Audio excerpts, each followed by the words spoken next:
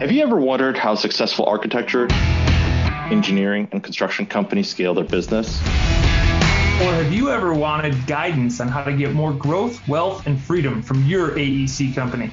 Well, then you're in luck. Hi, I'm Will Forat. And I'm Justin Nagel, and we're your podcast hosts. We interview successful AEC business leaders to learn how they use people, process, and technology to scale their businesses. So sit back and get ready to learn from the industry's best. This is Building Scale. All right. Today we got a special one for you because we're giving you the sneak peek, the backstage pass, as you call it. We're going to kind of review some of the things that we've been learning. I know that sometimes learning, that sounds boring, but if you're listening to a podcast, there's probably a pretty good chance that you want to learn something, at least a little bit, or at least be entertained, and we'll definitely be entertaining. So this is going to be our season 2, even though we don't have real season 2 review of what we've been learning, because we've just kind of been overwhelmed a little bit of the just knowledge gain that we've kind of got. So me and Will want to break that down for you today. And with that said, I just kind of want to dive right into this. One of the big things, Will, that we heard, and I want your perspective on this, is the industry is behind 10 to 30 years. So especially when you talk about the construction part of AEC, it is well behind when it comes to technology. So why is that? I feel like we heard a lot of answers to this question. So what have you deciphered in the last quarter here? So one of the things that the industry is plagued with is trust, or in this case, distrust. All right. So Pat Whalen, Wally, Barb Armbruster, Eric Sanderson, they all talked about it in different ways. And essentially the industry got burned by the software industry, right?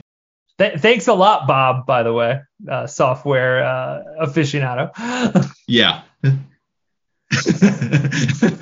So, and Pat Whalen actually gave some good insight. And I've definitely heard this, but it came really into clarity around what it was that was kind of causing this. I think it was a little bit of the overpromise, underdeliver aspect, as well as the sales aspect of, yes, we can do this, but the expectation wasn't set that it's going to be 3-5 years down the road, because that's how development can work.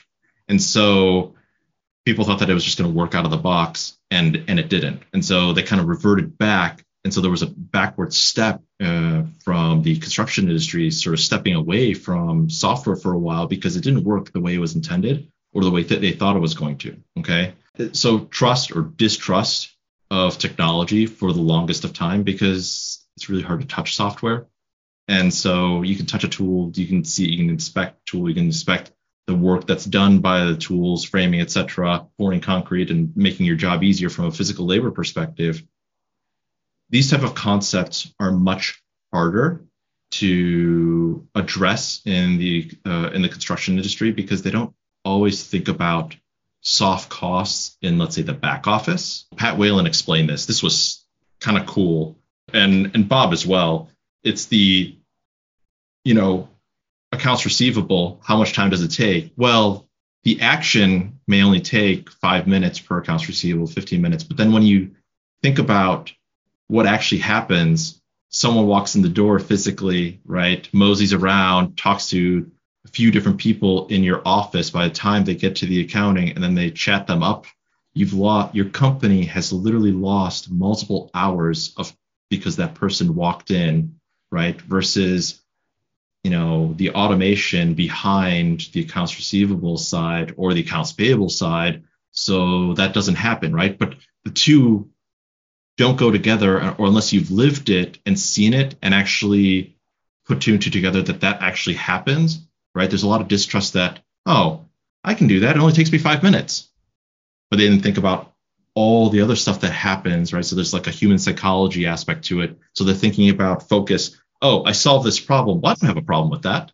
So I think the software industry, in the way they're messaging things to the construction industry, I think the two are miscommunicating, because it is solving the problem, just not in the way that they think. It's still addressing the soft costs now, but because they got burned right before or stuff didn't work before, the way it was intended. They thought it was going to solve all their problems. Or here's the other one. Well, by introducing new technology, right, I now have been introduced also to a whole new set of problems like upgrades, right? And I talk about this offline, but there's 3 guarantees in life, right? Death, taxes, and upgrades. I think that the understanding around this of upgrades, and that even though there's a cost to it of upgrades, talking about the cost of upgrades versus the cost of time that it saves, I think there's a lot of learning and teaching that has to be done. There are some companies, and those are the ones that are really top tier. They understand this, which I can't wait to talk to those people. We have a few in the pipeline that we will talk to that really understand this. And then there's the other side that don't get it. And I think that they're in for a surprise if they continue down that path. Definitely. I think very interesting that one thing that I'm thinking about right now is Bob, specifically at Spark Business Works, they do this like 12-month ROI like calculation for somebody. So they're rolling out a new piece of software for you. Like they're trying to say, hey, in 12 months, it's going to be ROI positive. Like it's totally going to get you something back in the first 12 months. And I think one, in regards to a sales and marketing piece, like that's super smart of them to do, because it's saying like, hey, we know software has really burned you in the past, and we want to make sure that you believe that that's not going to be the case, and that's why we're going to build this calculation out for you and then walk you through how it's actually going to be beneficial. I think, when we talk about trust, it's all about like being candid. Like one of our core values is being candid, right? So when you're candid with somebody and you're honest and you're just open and vulnerable, like those are the things that can be the differentiator for, any business, but certainly in the AEC industry. You got to trust your subs. You got to trust the design team. You got to trust, who, even the owner of the development company.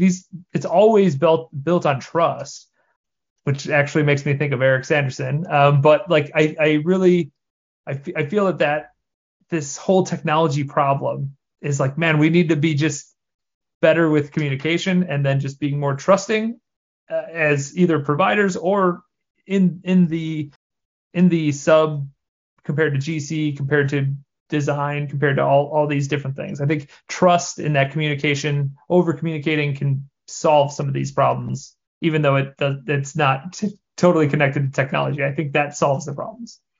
I think you mentioned something also that I wanted to kind of touch upon, which is so return on investment. And I think that too much of the industry in construction is looking at return on investment within a 1 year's time, okay, or less. Mm-hmm. I think that's a big problem in the industry that the industry doesn't understand. When it comes to technology and being strategic around technology, it's a 3 to 5 year plan. Decisions that were made 3 years ago, or sometimes the outputs of what is actually gained or lost, you don't see the outcomes of that until 18 months down the road. It doesn't really come back until, so if you prevent the problem from happening altogether, or it creates a problem, it's because of decisions that were made a while back ago. And this is the part of, well, I need less spend right now, right? I need less costs right now. How can I save right now?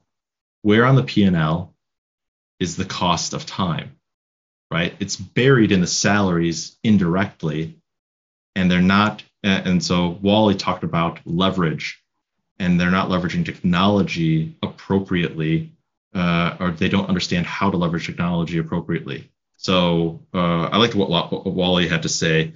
He said that technology, all it is an accelerator, right? So an accelerator of processes. So if you've got a good process, it accelerates that good process, but it can also be an accelerator of bad processes. All you do is you just get to a bad process, to the end result of a bad process faster, right? So. Yep. Nope. Totally.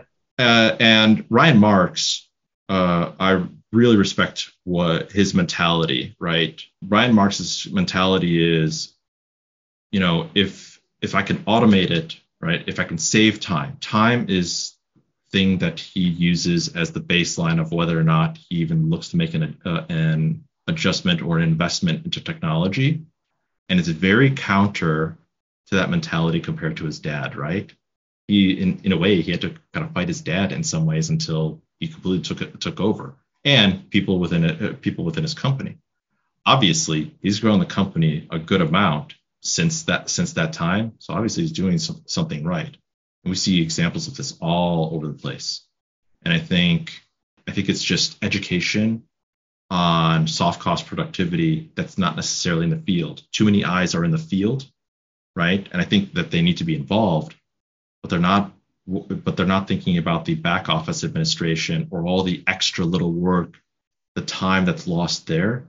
Those are some pretty high salaries, right, in the back office that are not even being considered, yet you can leverage technology there. Imagine if you have an accounting department and doing AR and AP and you've got 5 people doing that, what if you could do that with one person? Imagine what the offset, so if you have an offset of that many salaries to do that down to one person, right? And the cost of whatever the implementation of that cost of the salaries, it's usually going to be less than those 4 salaries that you've reduced by. But it's never talked about that way, right? It's never talked about because no one wants to talk about, well, I'm going to get rid of someone's job. Well, that's not quite it. It can also allow you to scale larger while keeping those people. Imagine you can now do 4 or 5 times the amount of work. Or maybe you've got 4 A players and the 5th person is not an A player, right? So you keep the 4 people. You don't have to get rid of everyone, but now you have a team that has the capacity to be able to do a lot more or do special projects, right? I believe it was Pat who had said, because I think I asked him this, and I said, well, people don't necessarily want to get rid of somebody that's been with you for 20 years. Like that's a scare. One, they have these real relationships. It's not like that, it's not like, oh, you're just a number. It's like, no, like if you're a sub 50 person construction company, like, everybody there. And if they've been there 20 years, you probably know their whole family. It's not like it's a real true relationship. And I remember asking him, like, how do you pitch the idea that, like, hey, your software is going to remove a job? And he's like, that's not the case. Like he said, the technology is going to make that job easier, but that means that person now can do something else that can actually add more value to the company. Now, there is certainly growing pains there. This isn't like, oh, poof, just, learn how to do something else.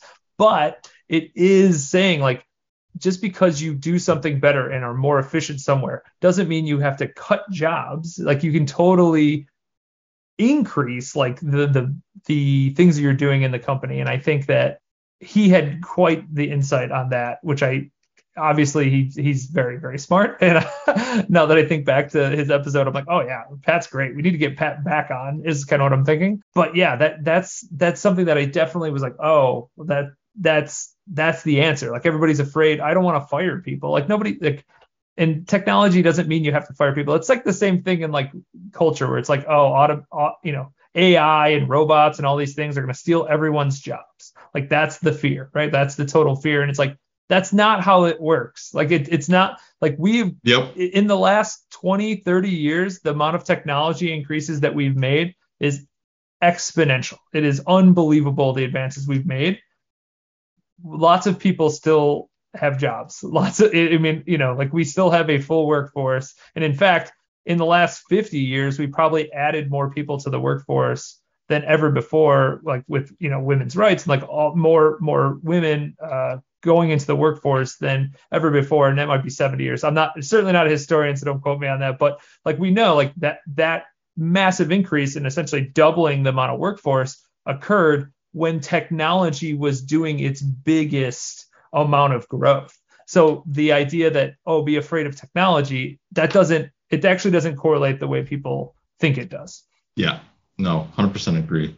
I hope people listen to that message and listen to those episodes, because there's some powerful stuff there. We're obviously advocates of that, but I'd rather they hear from the horse's mouth, someone that's lived it. Oh yeah, and Pat, if you hadn't listened to the episode, Pat ran a GC for, what was it, 20 years before he sold it off and then created the software company. Yeah. So if there's anyone that has clout in being able to say that, okay, Pat does, you can't argue against it. Okay. Oh yeah. So.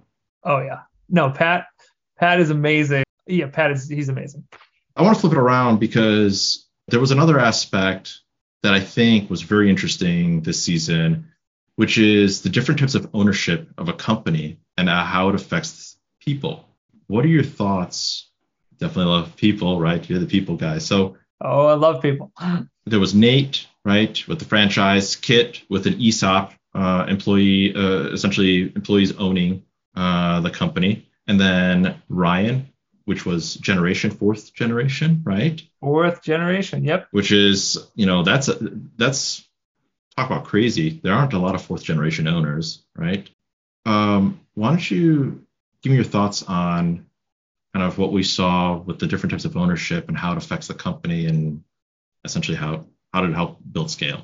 What's really wild, so I believe the first episode was the Nate episode of this season, and jumping right into that concept of like, he was all about building people up and essentially not just franchising, like not just creating a franchise scenario in the construction space, but also taking the people that he's helped groom and grow to become those owners in different places. Like that to me was one, super smart, right? Because you're saying like this person that like, we've gone through the mud and the war together. We've done all these things. We've built the company. We've done all this. And now I want to pay that back. And I want to like, how do I get you ownership in a thing to be able to just become your own boss? Like, no longer, I think he says it's time to fly the coop. It's time, it's time to leave the mother hen, even though I'm guessing Nate doesn't particularly like to be called the mother hen. I know that like that, his people are so important to him, and like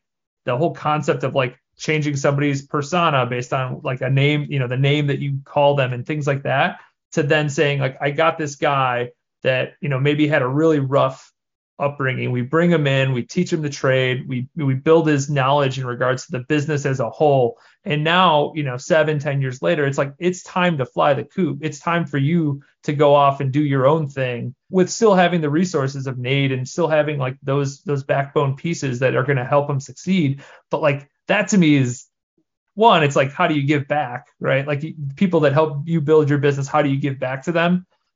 Which is just amazing. It's just so amazing. And the same thing when you get into Kit with the ESOP, right? So you had one set of owners, they had one set of owners sold to their children, two brothers, I believe. And if I'm butchering this a little bit, it's been a minute. But then from there, those owners are saying, we don't have anybody like family wise that's going to be able to bring up the reins, and we don't want to sell this off because we've built this great culture. Like it's very much like caring about your people. And I can't emphasize enough, people, process, technology, how your people, like you need to get that part right. Because if you get your people part right, it can make up for some inefficiencies in other areas. I would say, again, you need all three to scale. Like I don't disagree with that, but like, man, if you get the people part right, you have a real good foundation for your business. And you do that by then building this culture that says, hey, instead of selling off and completely losing this culture, we're gonna turn it into ESOP. It'll be a 6-year plan. We're gonna sell to the employees, and they're gonna be able to run it with the same culture that they've been able to build, and then build on top of that.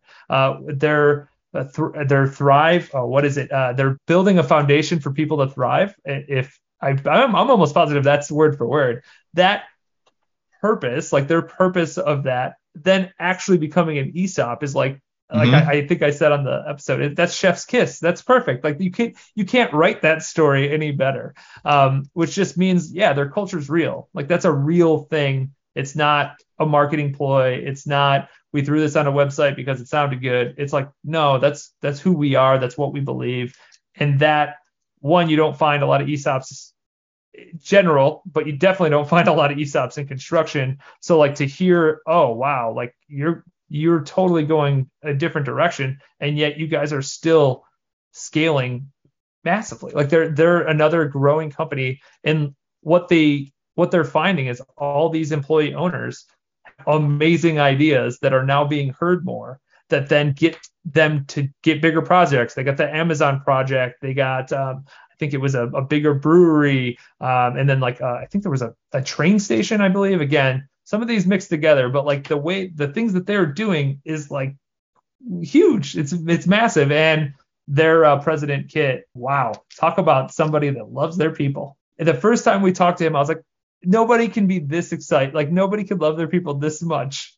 And no, it was just like continuously, and all the stories that he told, and like everything about Kit was, I love these human beings. I don't I don't know how else to say it. Like it's like we are a family. Like, you know, when and people are like, oh, what's your culture? It's like, oh, we're a family culture, and it's like that usually means not great culture. Like it's a bad, like it becomes like everybody wants that, but it's not really the most healthy generally. But for them, it's like, oh no, like they have this amazing family culture where they have like running groups, and they have like they go on vacation together, and like they just really truly love each other, which is amazing.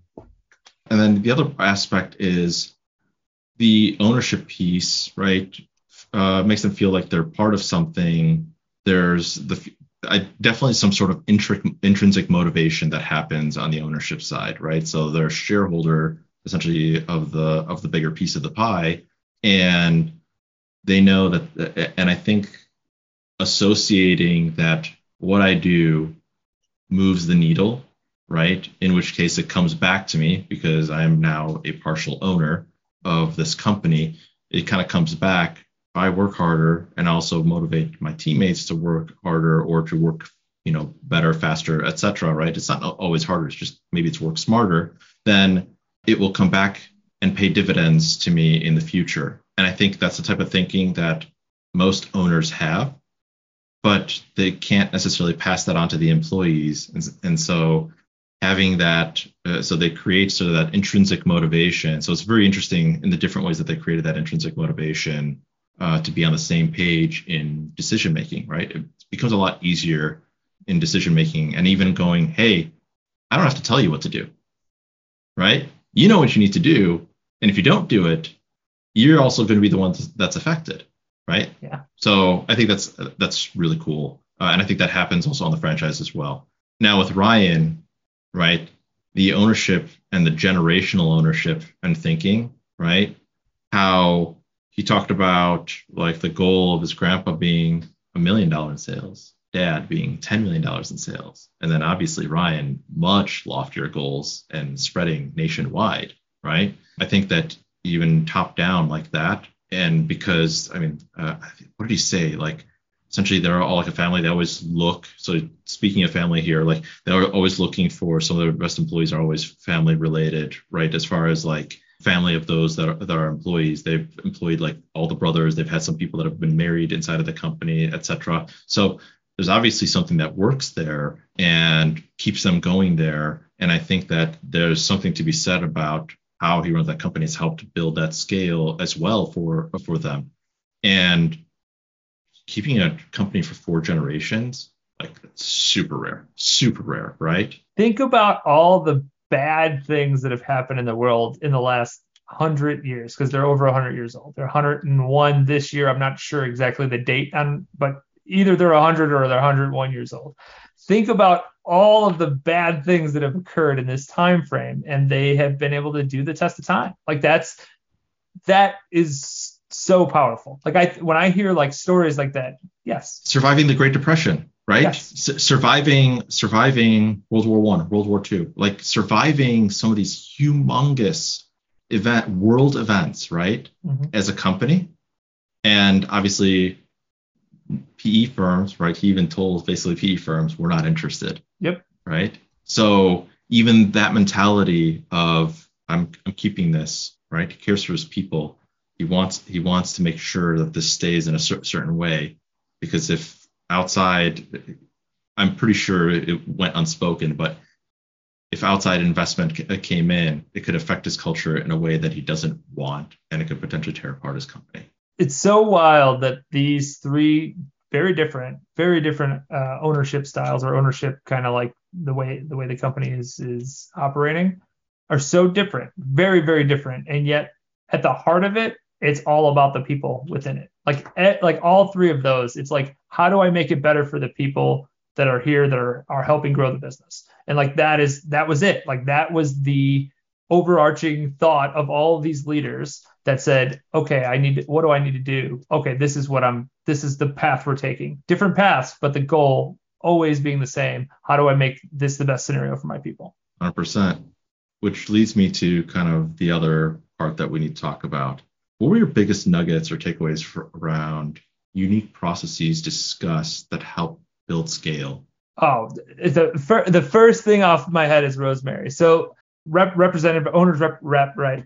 The whole thought process of like, hey, get us in as early as possible. Like we don't want to be there like after there's a design or after there's like these problems. Like get us in like when you're thinking about owning a piece of land or a building, that's when we want to be involved, because they are going to be able to increase the value of whatever you're buying before you buy it. Like it's baffling to me when she was talking about, she's like, yeah, so like the examples in her episode are like endless, but like the one where it was like, hey, when you go into this building, you're actually gonna lose money if you don't get this written into the agreement, because like there's this drainage ditch behind there that is gonna totally devalue the property. And that's a very simple way to put this, but like they understand the workings of how all these things are drawn up, as well as like the certain permits you need from the city and like things like all of those things they just know. And it's like baffling. It's like finding a wizard or like a chess master that's going to be able to give you the prep before your match. Like it was super enlightening for me that I had no idea that there was so much money to be had before you start actually constructing a building that you could totally gain before you break any ground, to do any of that stuff. Like there's so much more money to be had. And I think a lot of people certainly aren't looking at it that way. So if you are somebody that's trying to buy a building or land and you're listening, call Rosemary. That direct steel, call her. She will help you just out the gate have more money. Like I'm doing a bad job explaining how impactful. Just talk to her. Like that's what I'd say. Here's an example.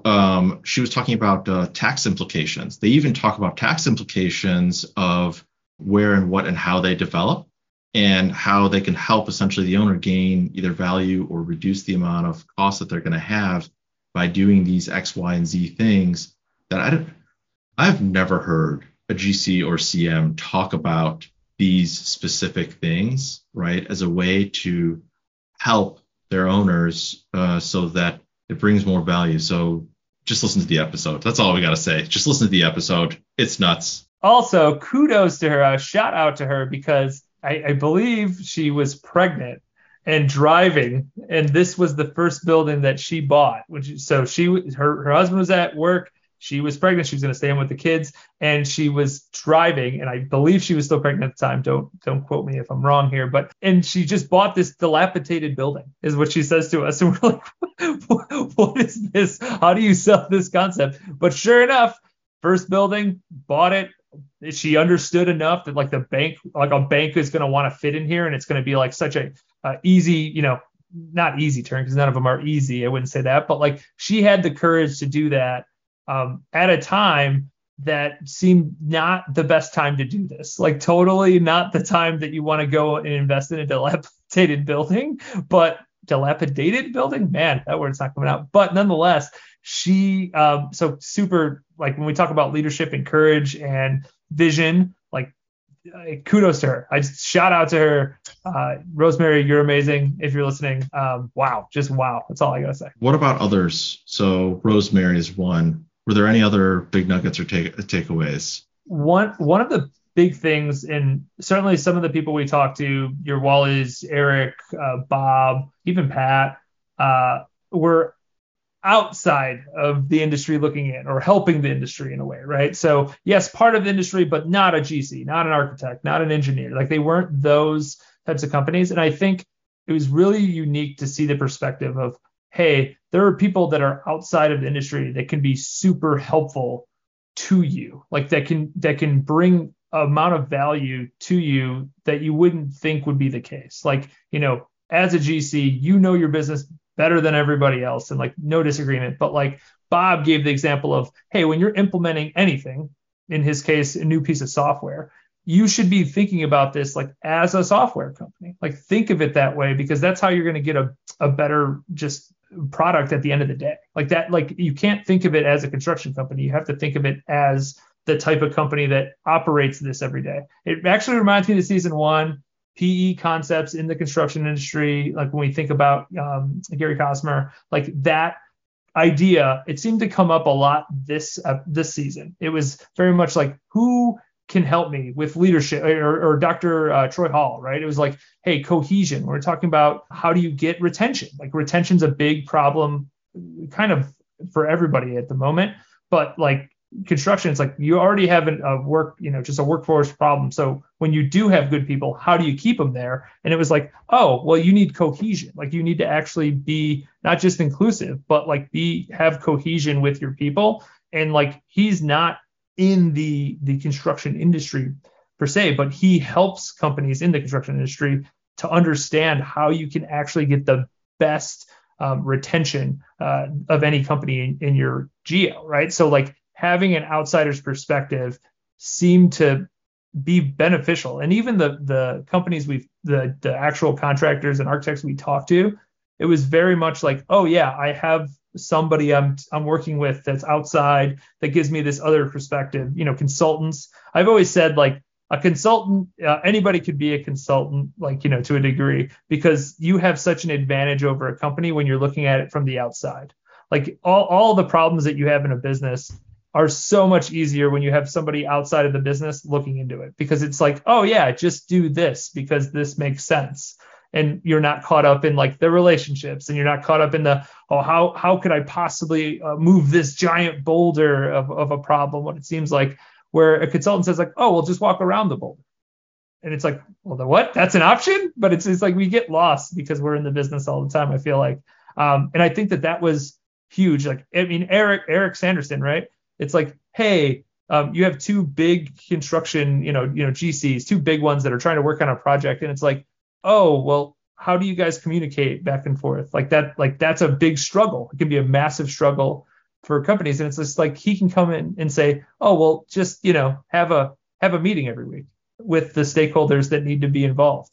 And it's just like, what? And it's, or like, hey, well, why don't we worry about a problem that you have a concern on? And like, how about we work through this together, instead of just hoping the other side figures it out? Like, and it's things like that I heard that I'm like, of course, that's the answer. And yet it's so hard to see it when you're in the business. Yep.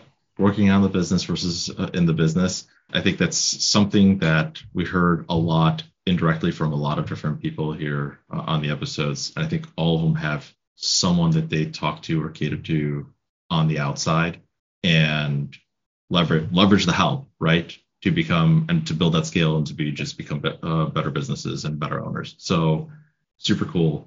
One of the other things that I want to talk about was as we were kind of going through all the different companies that we talked to, one of the things that I really noticed in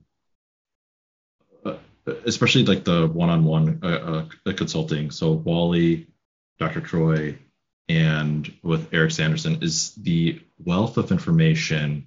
Essentially, when they being on the outside of the problem, when they were talking to the companies, is that they're seeing this problem repeat itself over and over and over and over again, right? So there's obviously a concept that starts in a company. They think it's supposed to go one way, right? And then, but I hate to say it, but they're wrong, right? And there's a reason why if they were, those companies and whatever they're thinking is wrong to some degree and needs a shift, right? Or they're thinking about it this way and they're not looking over, they're not looking to the right, they're looking only to the left in where the thinking and perspective is. That can work, right? But do you want it to work or do you want it to work better, right? There's no such thing as perfect in the business, but there's always that moving target of making it better. And I think that the perspective that they have, especially with working with many different companies, I think needs to be considered, because if it's not, the ones that do consider it are going to surpass you. I totally see that in all kinds of different ways. And we've seen that. Just think about, I'm not going to name the company, but we've seen this even from a generational perspective, right?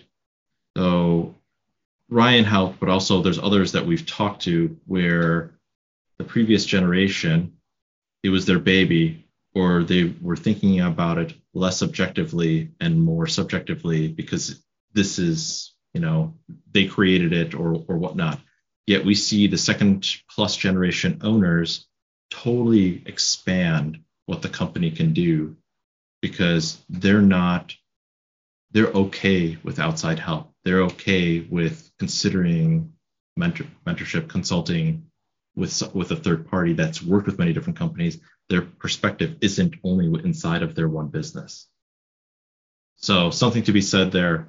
So definitely those episodes are a good way to look at that. So just something for our listeners to go back to those episodes and take a listen. One thing I'm curious for you, Will, is what kind of like lessons have you learned about the industry specifically? So like obviously it's always about building scale, and like there are going to be some commonalities that occur, but like for the industry itself, AEC, construction industry, like what have you learned specifically to help them scale? So one thing I think that plagues the industry, but we've also seen really fast growth in the ones that sort of leave it at the door, is egos. All right, I want to talk about egos here for a second.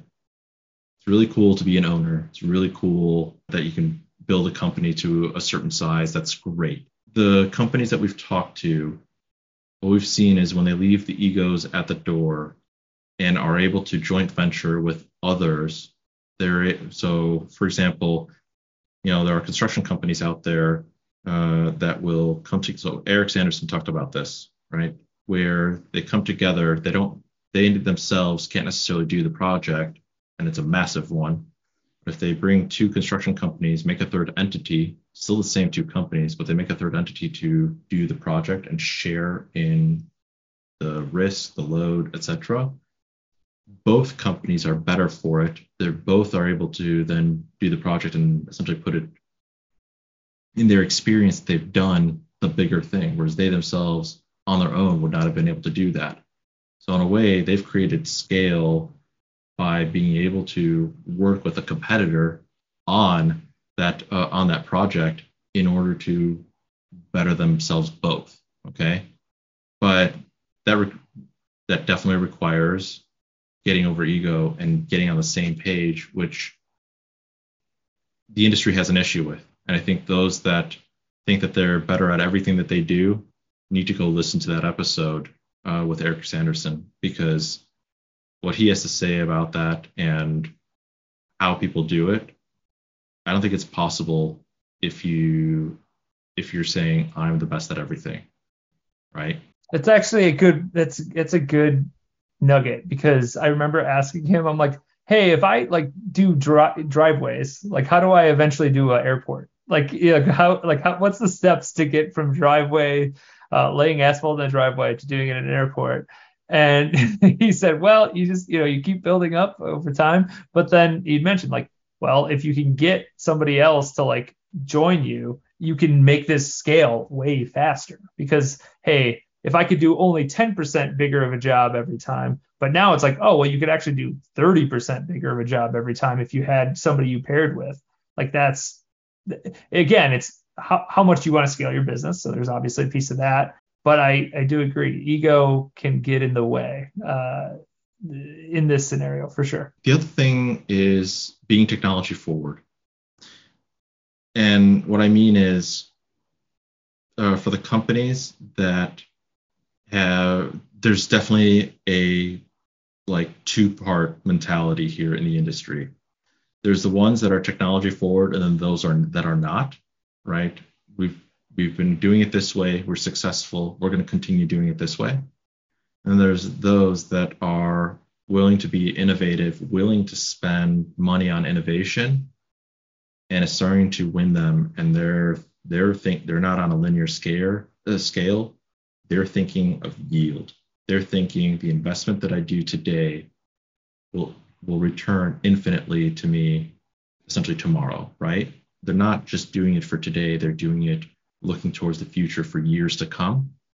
And Bob is a great example. His episode about the two companies bidding on essentially the same job. Mm-hmm. So the next time you hear yourself complaining about there's no way that they could have done that job cheaper, right?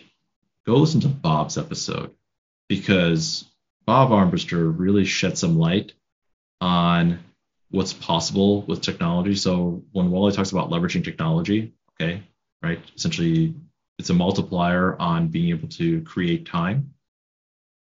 Bob has such an excellent point on how that happened. And that's just one example, right? That's just one example out of many that can happen in leveraging technology if it's leveraged correctly.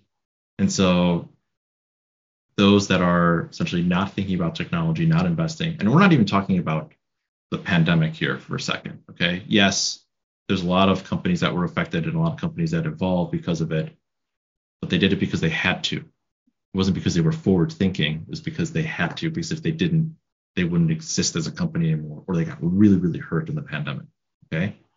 But the ones that were forward thinking and continue to look at technology as a competitive advantage, and using his words, and these are definitely words that we even use inside our organization, using technology as a competitive advantage, they figured out ways to do that and are continuing. So spending more money, why would I spend more money? They're not looking at it as it's affecting my P&L, right, in a negative manner. They're looking at it as I'm actually going to make more money because I'm spending more money in technology.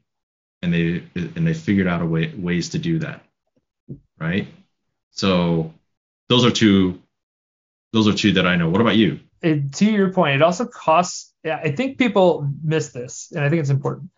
It costs you more money to wait to implement technology until the end.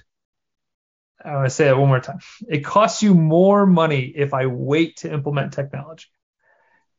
Example of this that we've seen is, hey, I'm not going to do any upgrades. I'm not going to do my upgrades. I'm going to go 3 upgrades deep before I decide to do an upgrade to a software I already have.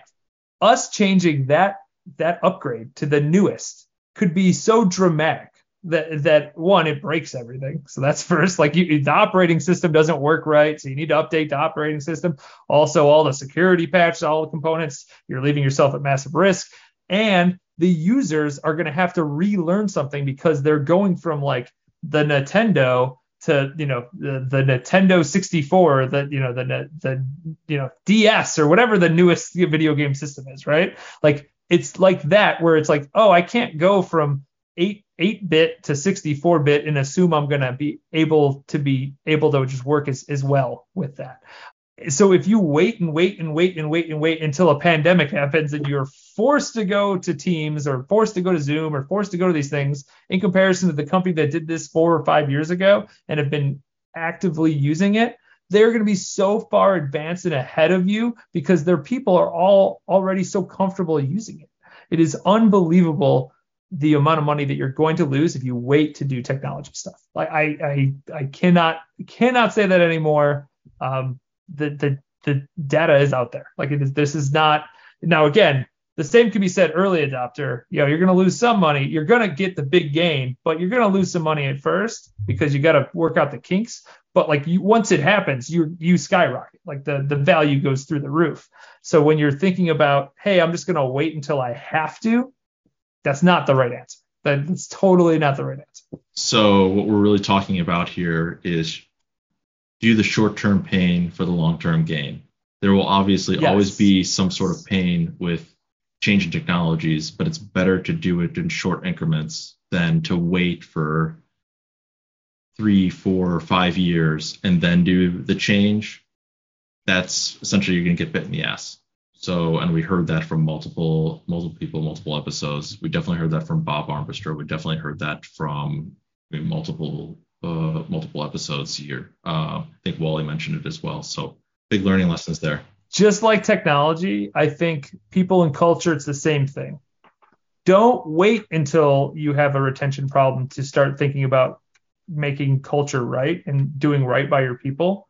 Start today and really try to make that culture something that's going to attract people that you really want to work there because they're going to be just great A players for your business. But if you wait until you're like, oh crap, like everybody hates being here, and like we have, we lose a person every other week, and it's like that the problem is now so far embedded in, you're at a huge loss. It's going to cost you way more than, say, having like Dr. Troy come in and talk today about like how do we get cohesion better in our culture. Like that, do it today is I guess the point I'm trying to make. If it's technology, if it's people, if it's process, the same. Wow, I didn't think about this till right now. Process is the same thing. If you have a core set of processes that you want to just do the same way every time, start documenting them today. Don't wait until you're trying to train somebody and then trying to reteach them a process that you could have already had documented for them in a training process. Like it's one of these things where if you keep waiting, it's going to cost you more money for people, process, and technology. And that clarity came right now as you're listening to this. So that's why this is fun, I think, Will. I think these conversations, these behind the scenes conversations kind of are a lot of fun because it's like, I had this massive aha moment that I was just talking and I talked myself into genius. Well, at least I think it's genius.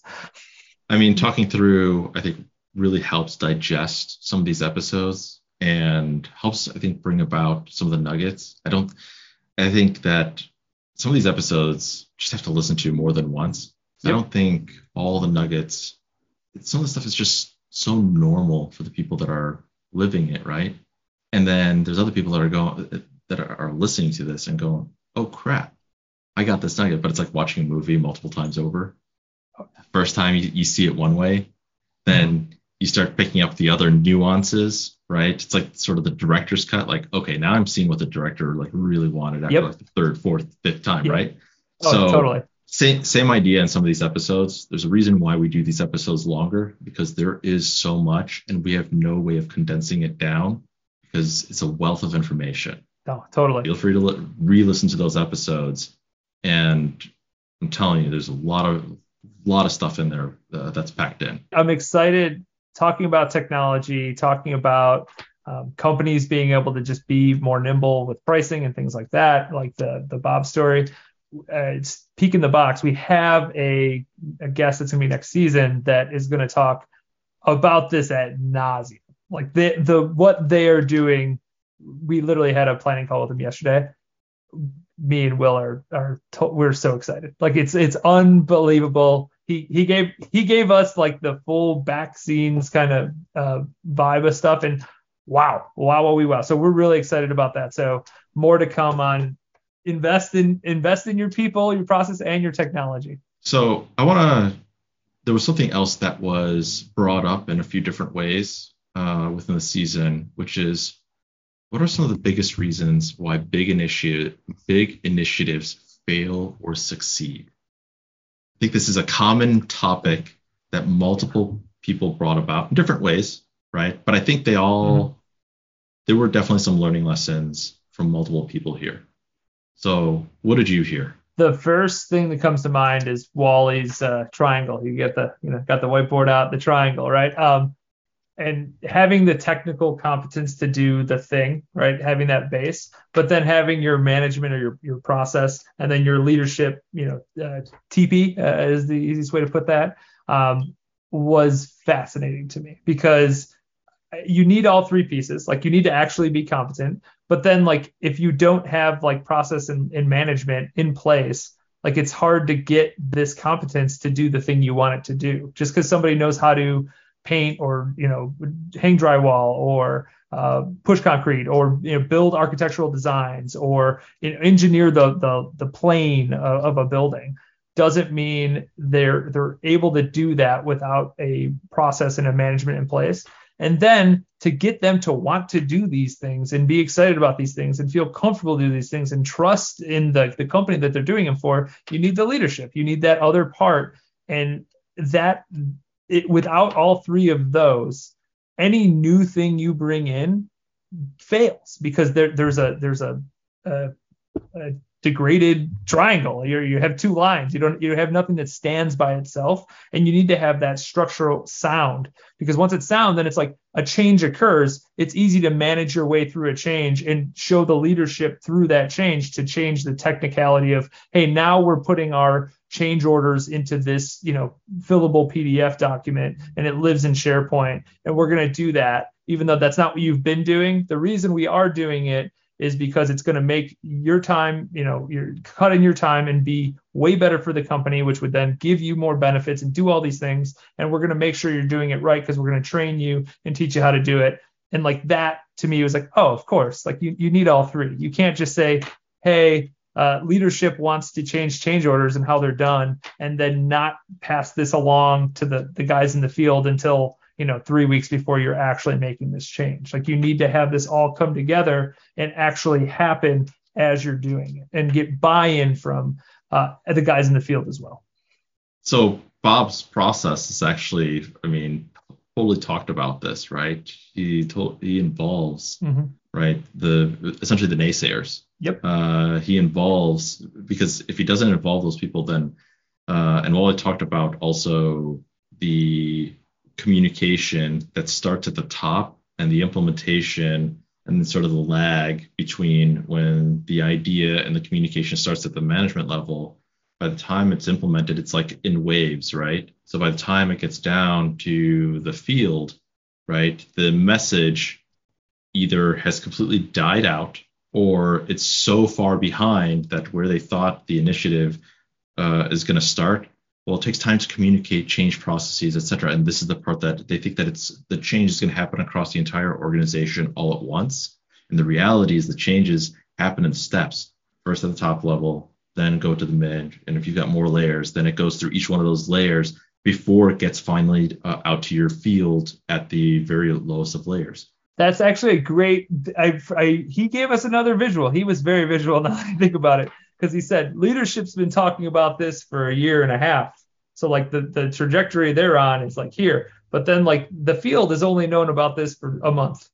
So it's like, it's impossible to have the connection of somebody that has been thinking through this for a year and a half in comparison to somebody that just heard about this a month ago. The connection, the communication connection there is so off that it's going to fail, because you're asking for something that's generally impossible. Exactly. So we talked a little bit about this before, and I want to make sure that we hit upon, what did you find? I want to discuss something. We've seen interesting outside perspectives that cater to the industry and bring very powerful nuggets to the table. Okay. What nuggets, or I guess, the whole idea of having these outside perspectives, there's something there. How do you know, right, who to talk to, who to trust? I think is really what we're trying to say here, is how do you know who to trust versus not trust? And we've obviously heard from people that are very much trusted in the industry because they did things that made sense or work. What do you think? One, I think you need to actually build a relationship. One of the things that, certainly since this podcast started this year, a focus for us is relationships like that.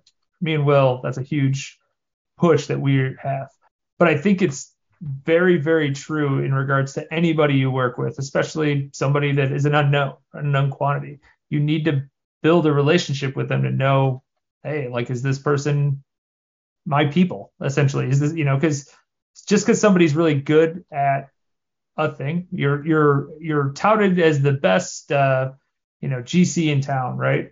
Or the best sub in town. That doesn't inherently mean you're going to work well with another company. Like, sure, you could say there's a good probability, but you have to get into terms of like, well, is it good for me? And I think the relationship part that's the big part that I think needs to happen. I think the other part here is, from a trust perspective, ask around, right? I think ask for references, ask about the process, ask about their process in how they got to whatever that conclusion is. And I think if you've got the word doctor in front of your name, I think, and your thesis is around cohesion, maybe you've got some clout, right? So hat tip to Dr. Choi there. Totally. But then on the flip side, it's some of the experience in, I think, the size ranges of who you're dealing with, right? Because you're in a different scale of problems depending on who you talk to. A $50 million company is going to have way different scale of problems than a $500 million company versus a $5 billion company, right? Very, very different problems, very different sets of problems. They all have problems, right? It's just different layers, different levels of problems. And if you take away really the service or the product, they're all business problems, right? But the understanding behind what's happening, right? And it's all around people, process, technology, all of it. I think it's also asking about that. And if you're in the range, or if you're in the realm of who you're talking to, I think it's worth at least listening to them for at least a minute, because what's the worst that can happen? They might help you for a little bit, or you spent an hour and, okay, maybe now's not the right time, but definitely looking for a fit. Totally, I can totally see why some people in the industry that are sort of catering to the industry in terms of consulting manner or fashion are way more successful than others because of just how they, and if they're talking about it on LinkedIn, if they're talking about it, if you're hearing it from other construction companies, hey, you should work with these guys, definitely take that into heavy consideration. There's obviously, that's the highest form of a compliment that you can possibly have. You hear about them from someone else, probably reach out, right? Even if you've never talked to them before, see what it is that they solve, see if they can solve for you. Yep. Maybe you don't even know about the problem yet. So I think that's it. I think those were some of the, I think that's like some of the biggest nuggets for the entire season, that I felt like were super powerful.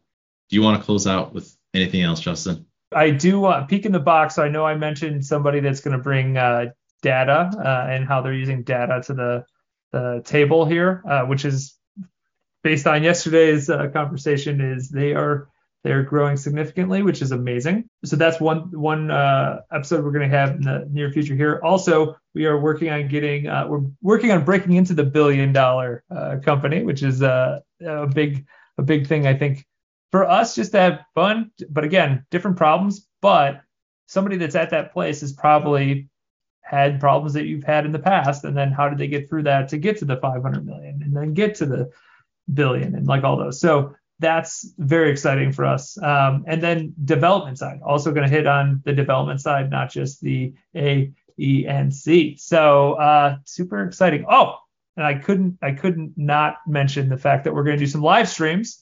We're going to be doing live streams with Bob, our buddy Bob, and that's going to be starting next month. So if that's something you're interested in, let us know, reach out, shoot us an email, find us, tag us, comment on us, do whatever you have to do, smoke signals, pigeons, however you get a hold of us. We'll leave all that stuff in the show notes for you. And that's all I got, Will. So until next time. Adios. Thank you for joining us today and listening to this episode. If this episode did help you, then be sure to share it with someone else who needs to hear it. If you want to be a guest on the podcast or looking for additional help on your journey to find more wealth, scale, and freedom in your AEC company, visit our AEC resources page at spotmigration.com/AEC-resources.